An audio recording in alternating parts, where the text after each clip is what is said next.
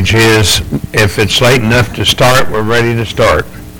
And it's funny that we would be sort of late today. My son Timothy called yesterday and he said, "You know, Dad, you're the one person we can depend upon to always be on time." And I went, "Well, that goes without saying every now and then." We want to take our Bibles. We're going to go to the book of Revelation today. We do want to keep in prayer everyone that's making their way out to the house of the Lord. And we know that there are some that are dealing with the weather and so on and so forth. So we want to pray that the Lord will continue to bless and to guide and to keep them safe as they make their way in. We're going to turn over to the book of Revelation. And as we turn to the book of Revelation, we want to, once again, we're going to go to chapter 13. And we want to make sure that we have a good understanding of everything we're looking at here as well. Matter of fact, let's go down to verse 8 of chapter 14, and that's where we want to start our day today. As you recall, the last time that we were together, we were studying on Nebuchadnezzar as well as the rebuilding of Babylon. And one of the things pointed out, I'm not so certain that we have a clear understanding of what goes on with Babylon. But let's look at it one more time. "And there followed another angel saying, Babylon is fallen, that great city, because she made all nations drink of the wine of the wrath of her fornication." So as we want to begin this morning, we also ask that the Lord will continue to bless. So let's go to him in prayer. Again, Father, we want to thank you for the blessings that you bestow upon us. Never let us get in a hurry, Father, but to always look at the things that we are able to see, the truth of the things that goes on, and guide and continue to bless. Watch over us, dear Father, to be faithful unto you in all things, and guide and watch over us. In Christ we pray. Amen. Now, there's a couple more slides I'd like for us to take a look at today. So, Brother Joe, if you will, go ahead and let's take a look at the next slide. And I want us to make sure that we have a good understanding what we're seeing with these slides. Now, this is something that has moved on from Babylon to what we now know of the original religion that moved from Babylon to all the way over to Rome. In chapter 12, beginning in verse 1, it said, "And there was a great wonder in heaven, a woman clothed with the sun and the moon under her feet, and on her head a crown of 12 of stars. And she, being with child, cried, travailing in birth and pain to be delivered. And there appeared another wonder in heaven, and behold, a great red dragon, having 7 heads and 10 horns, and 7 crowns on his head." Now, I want you to see this just for a moment. What makes this so interesting, this is all a combination of both Rome and as well as Babylon as well. Now, notice that the woman that is sitting on this dragon, the woman sitting on this dragon is, if you notice, the crown that she has on her head is a Babylonian crown. It is one that literally shows us the things that are there. And you can also see some of the fixtures that she has. But we also notice that with this dragon, and by the way, I don't know if you see the angel that's over here on this side, and all of those kings that are bowed down to worship her, all of these have come into place because of a false religion. Now, we can get in a lot of trouble. As a matter of fact, the old Baptists were never afraid of how much trouble they could get into or that they were looked upon, because the old Baptists understood that Roman Catholicism was not Christian at all. And matter of fact, let me say this to you, that it used to be that the Catholics would stand up and say, "We're not Christian." I remember back in the middle 70s, late 70s, I guess it was, I was already in the military, that there was being a push, and they always seemed to begin this religious fervor with the military.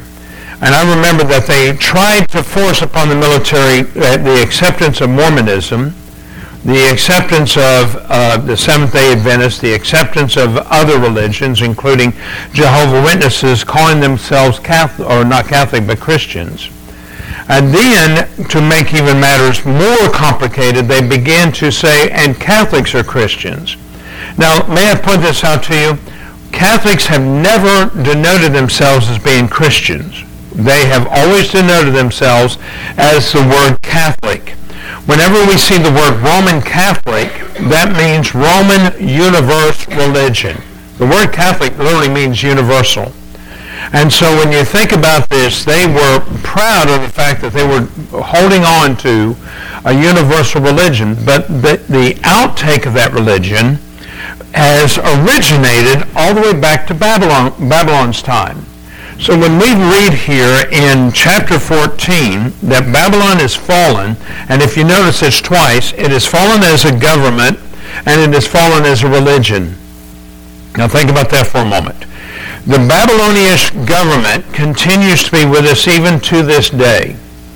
Now, a lot of people don't realize that, but if you think about the monetary system of this world, all the things that happen around us, we begin to see so much of the commerce and everything else that seems to go on. Look at verse 11, if you will, the same Romans chapter 14. It says, "And the smoke of their torment ascended up forever and ever, and they had no rest day nor night, who worship the beast and the image, and whosoever receiveth the mark of his name." Here is the patience of the saints. Here they are kept, the commandments of God and the faith of Jesus. So understand this. Because they have received this mark, there's going to be a great smoke. There's going to be great punishment that goes in. But remember this, is that it all begins with what we see with Babylon. Notice also in verse 8 it says that there is the cup of her indignation. How many of you all notice that the woman is carrying a specialized cup? That means that she is carrying the cup of wine where we see the wrath of fornication that is there. And not only that, we begin to see a little bit more as we go into verse 9. Let's go ahead with you, Will, to the next slide. And in the very next slide, what we see is the image that is here from the land of Goshen. Now, remember this.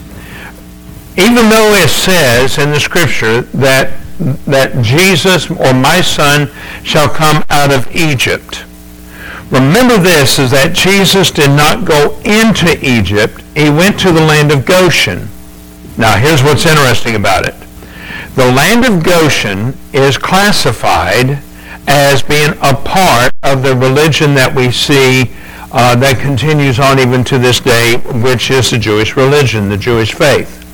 Remember the promise that was given to Abraham at the very beginning in Genesis chapter 15. We can read about this. We can also read it in 14, where the Lord said to Abraham, from the great sea of Egypt, the Nile River, all the way over to the river Euphrates. That is part of the land that is going to be possessed.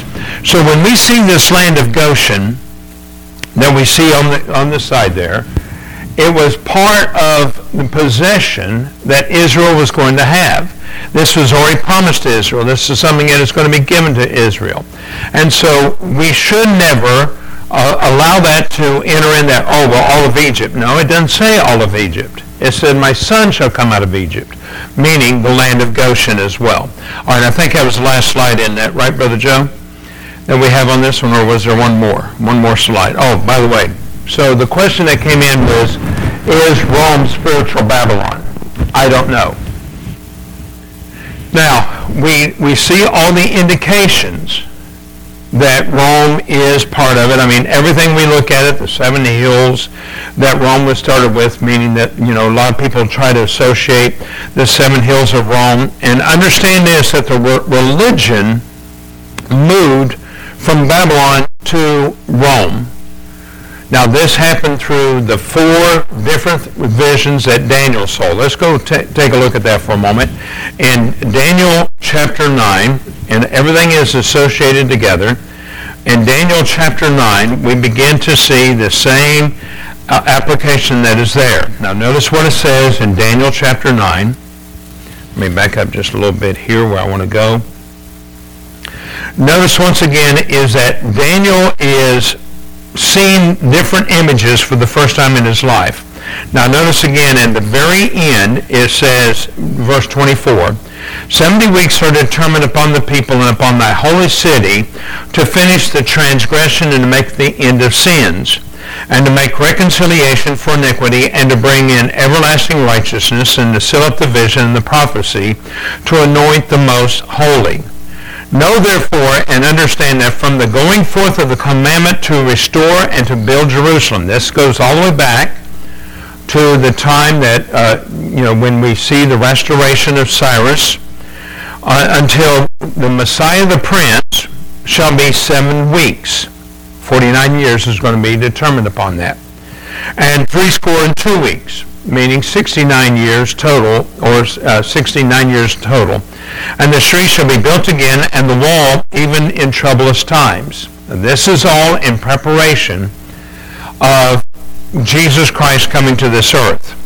And after 62 weeks shall Messiah be cut off, but not for himself, and the people of the prince that shall come destroy the city and the sanctuary, and the end thereof shall be with a flood, and in the end of the war desolations are determined. Now, here's the thing that's interesting. How many of you see the word flood? How many of you have ever associated that word flood with what we see in Revelation chapter 12, where it says that the remnant shall flee into the wilderness, and a great flood shall occur, and the destruction. See, there's little things that are written throughout the Old Testament and the New Testament to help us understand all the things that are given. Now, back in chapter 7 of the book of Daniel, we also can go back to 7. It also speaks of the different beasts that are going to come up. And the different beasts that have come up, notice that in chapter 7, the greatest emphasis was about the Roman kings. How do we know that this is Rome? Because of what it says beginning of verse 16. I, Daniel, was grieved, and in my spirit, in the midst of my body, and the vision of my head troubled me. So I came near unto one of them that stood by, and asked him the truth of all this. So he told me, and made me know the interpretation of the things. These great beasts, which are four, and once again, these are four beasts, are four kings, which shall rise up out of the earth. Once again, this would, he lived during the days of Nebuchadnezzar. He lived during the days of Darius and Cyrus. But he was yet to see, and he would never see in this lifetime, Alexander the Great. Nor did he understand exactly what the fourth beast was going to be. Because at the time of Daniel's writing, there was no Rome. There was a Rome, if you will, but not in the same power nor in the same abilities. Verse 18, but the saints of the Most High shall take the kingdom and possess the kingdom forever, even forever and ever. Then I would know the truth of the fourth beast. This is where we begin to see Daniel saying, I'd like to know more about the fourth beast. Now he could understand Nebuchadnezzar. He could understand Babylon. He could understand Darius and Cyrus. And understand this, that even though they came to power, they never moved the religion nor the framework of Babylon into their control, outside of their control. They left it right where it was at. But Alexander the Great began to do something that was a little bit of a difference. He not only destroyed Babylon as we know it in its power and its care, but he took the riches that were there at Babylon and he began to carry them out of that religion as well as the strength of what he knew. And when he died, he separated that into 4 different parts of his kingdom. Okay? Notice again, and I know that the truth of the fourth beast, which was diverse from all others, exceeding dreadful, whose teeth were of iron, and his nails of brass, which devoured, brake in pieces, and stamped the residue with his feet. And of the 10 horns that were in his hand, and other that came up before whom 3 fell, even of that horn that had great eyes and a mouth that spake very great things, whose look was more stout than his fellows. And I beheld, and the same horn made war with the saints, and prevailed against them. Now let's stop there for a moment. are we still at war with the Roman Catholic Church? Now, believe it or not, we are. Now, how much we understand we are, I don't know. But I remember this, is that this was many years ago. Most of us know Brother Troy McGahan. And I remember that Troy, being the young firebrand that he was, began to encounter a Catholic priest. And this Catholic priest, he just kept egging on this Catholic priest. Finally, the Catholic priest had been fed up with enough, and he goes, I cannot wait till we restore persecutions back against people like you. Now, most of us would never anticipate that kind of response or that kind of answer given, but that's the truth. The Roman Catholics are a very patient organization. They have changed face. Most of us don't remember, and I'm just barely old enough to remember, the attitude of the Catholic Church during the days of John F. Kennedy. If you will recall, John F. Kennedy almost did not get elected because he was Roman Catholic, but because of his stance, because of his position, the Roman Catholic Church went against him. Now, I want you to get this. They were hoping that they would have a Catholic in the White House, and that having that Catholic in the White House would make things a little bit different, a little bit better. It never was better.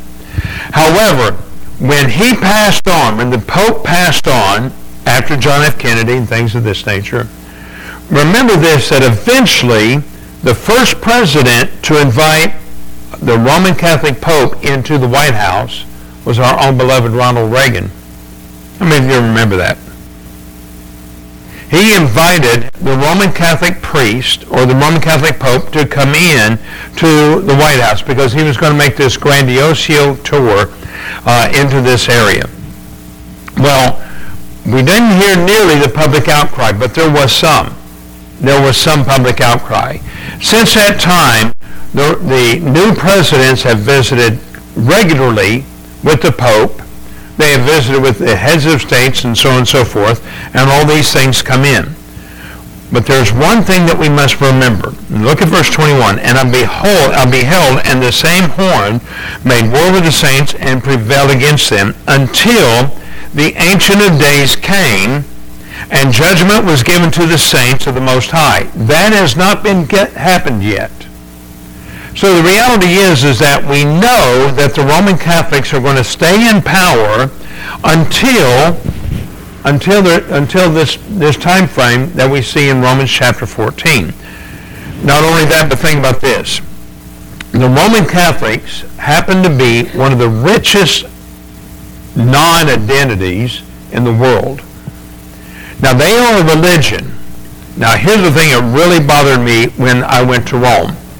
Everything is about money. I mean, there's gold everywhere, and the Pope puts on these robes and things of this nature to kind of let people know that, well, underneath the robes is this poor individual. Well, he doesn't eat like he's poor. He doesn't live like he's poor.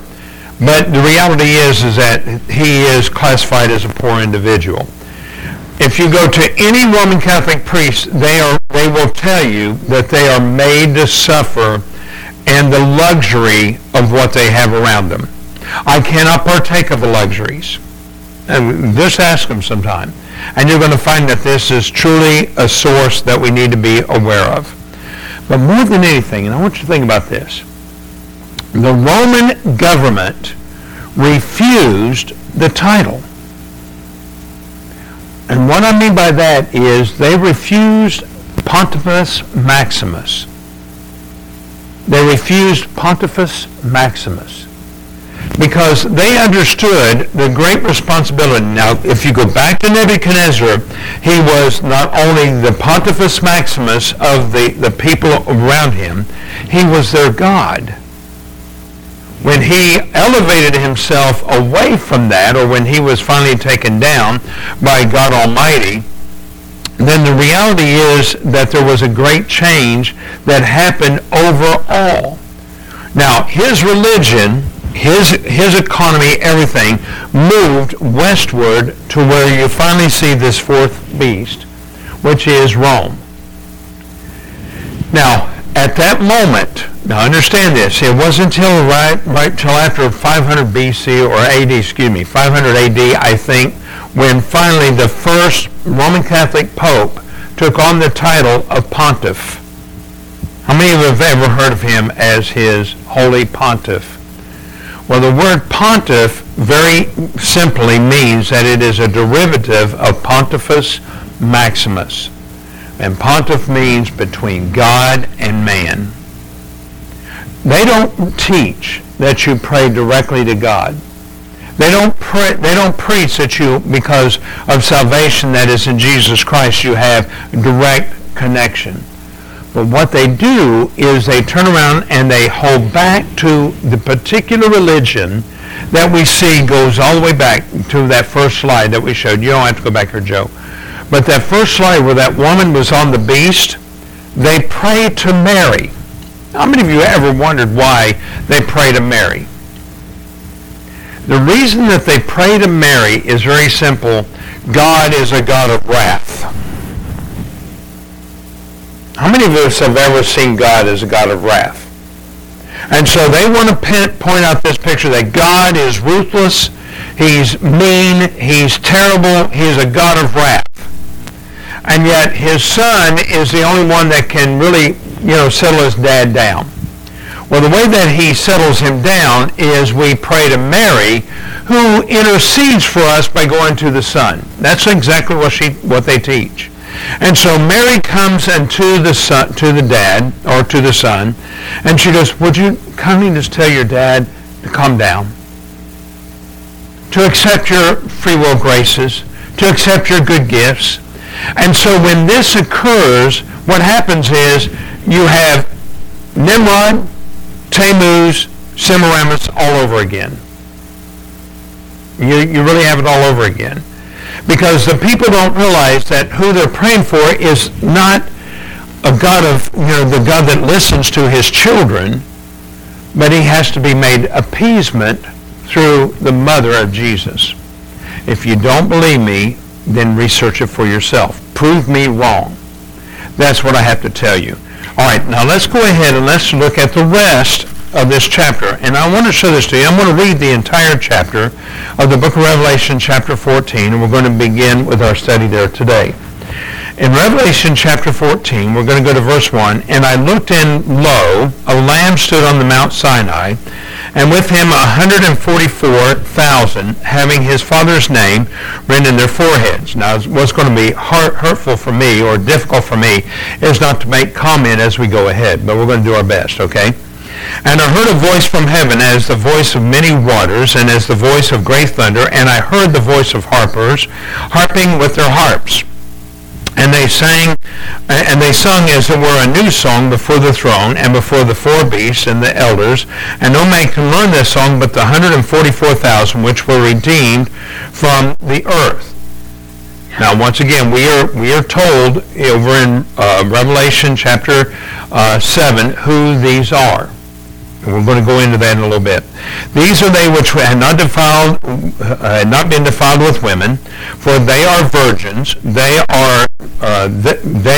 are they which follow the Lamb whithersoever he goeth.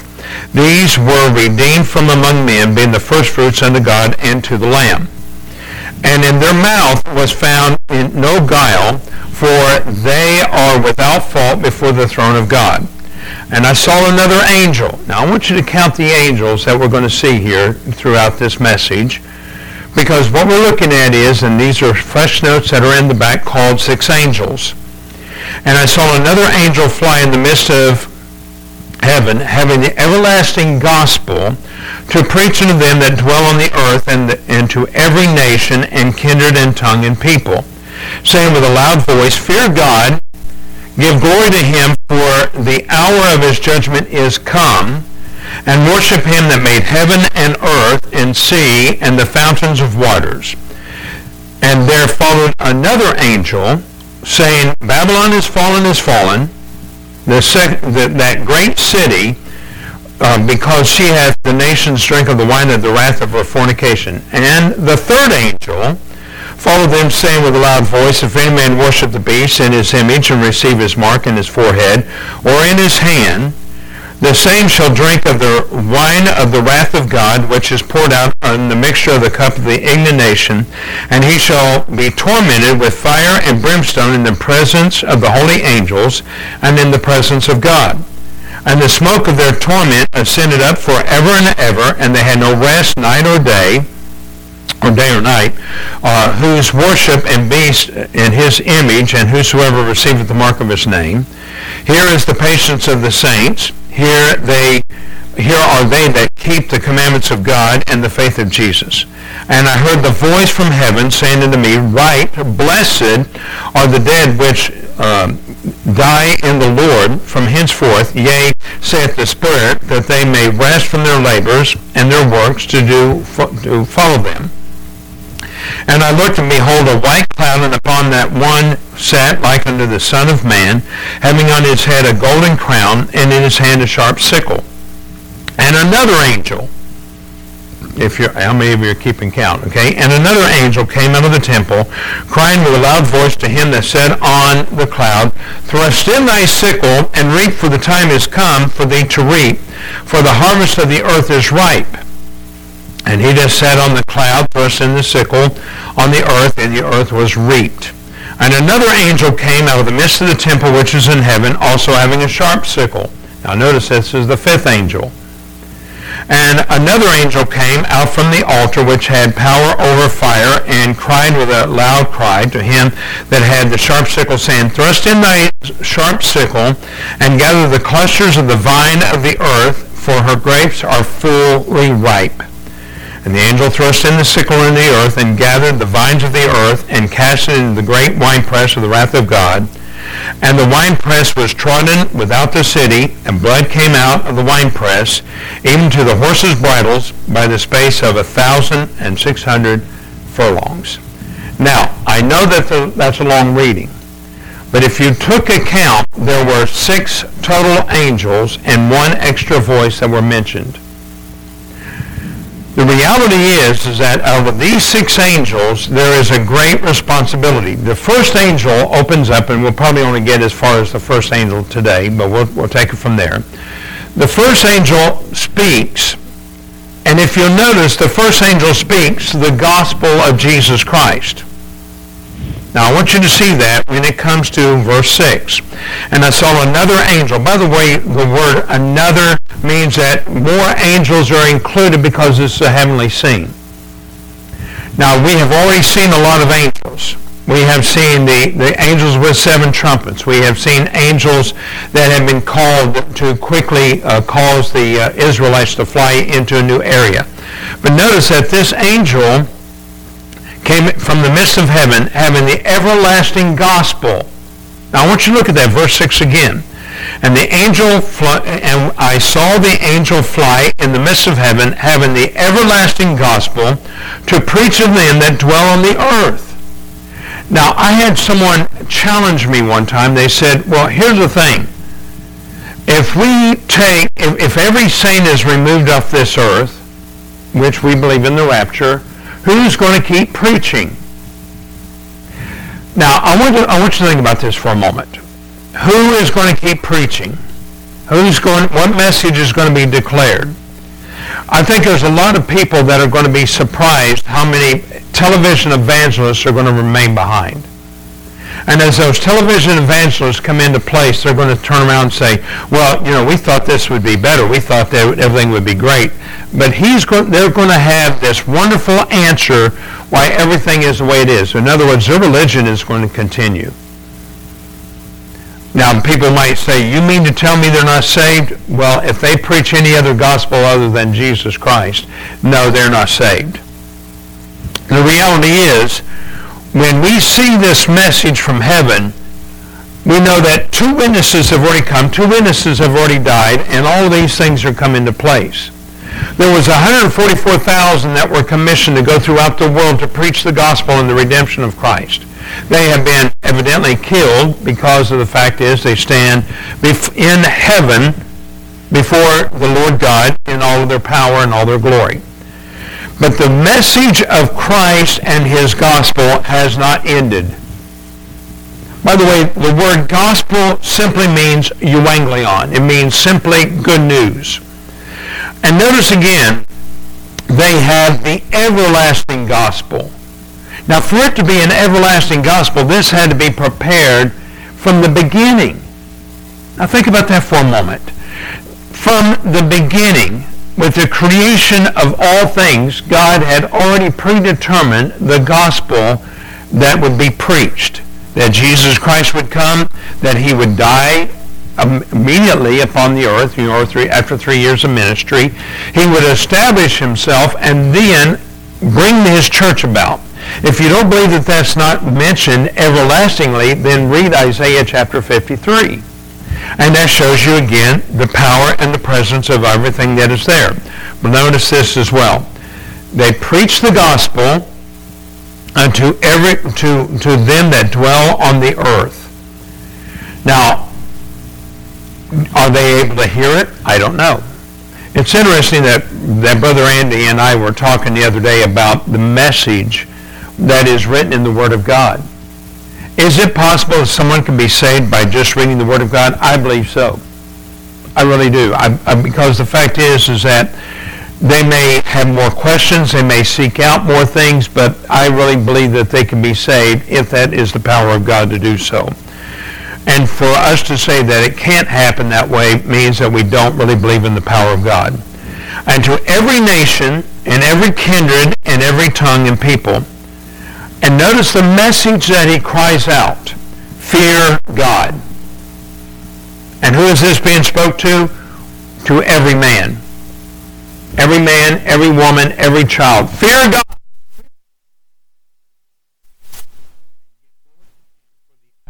His judgment is come. Now we're going to see the hour of his judgment coming into place beginning with verse 8. Now, we're going to look at that next week, Lord's willing. And the worship of him that made heaven and earth and sea and fountains of waters. So we're going to finish there right now, and Lord's willing, we'll pick up there next week. We're going to be dismissed with a final word of prayer, and then let's get ready for our afternoon service. Lord, again, I thank you for your blessings to us. We pray now that you will guide us and help us in all things to ever rejoice in you, for it's in Christ we pray. Amen. We're dismissed.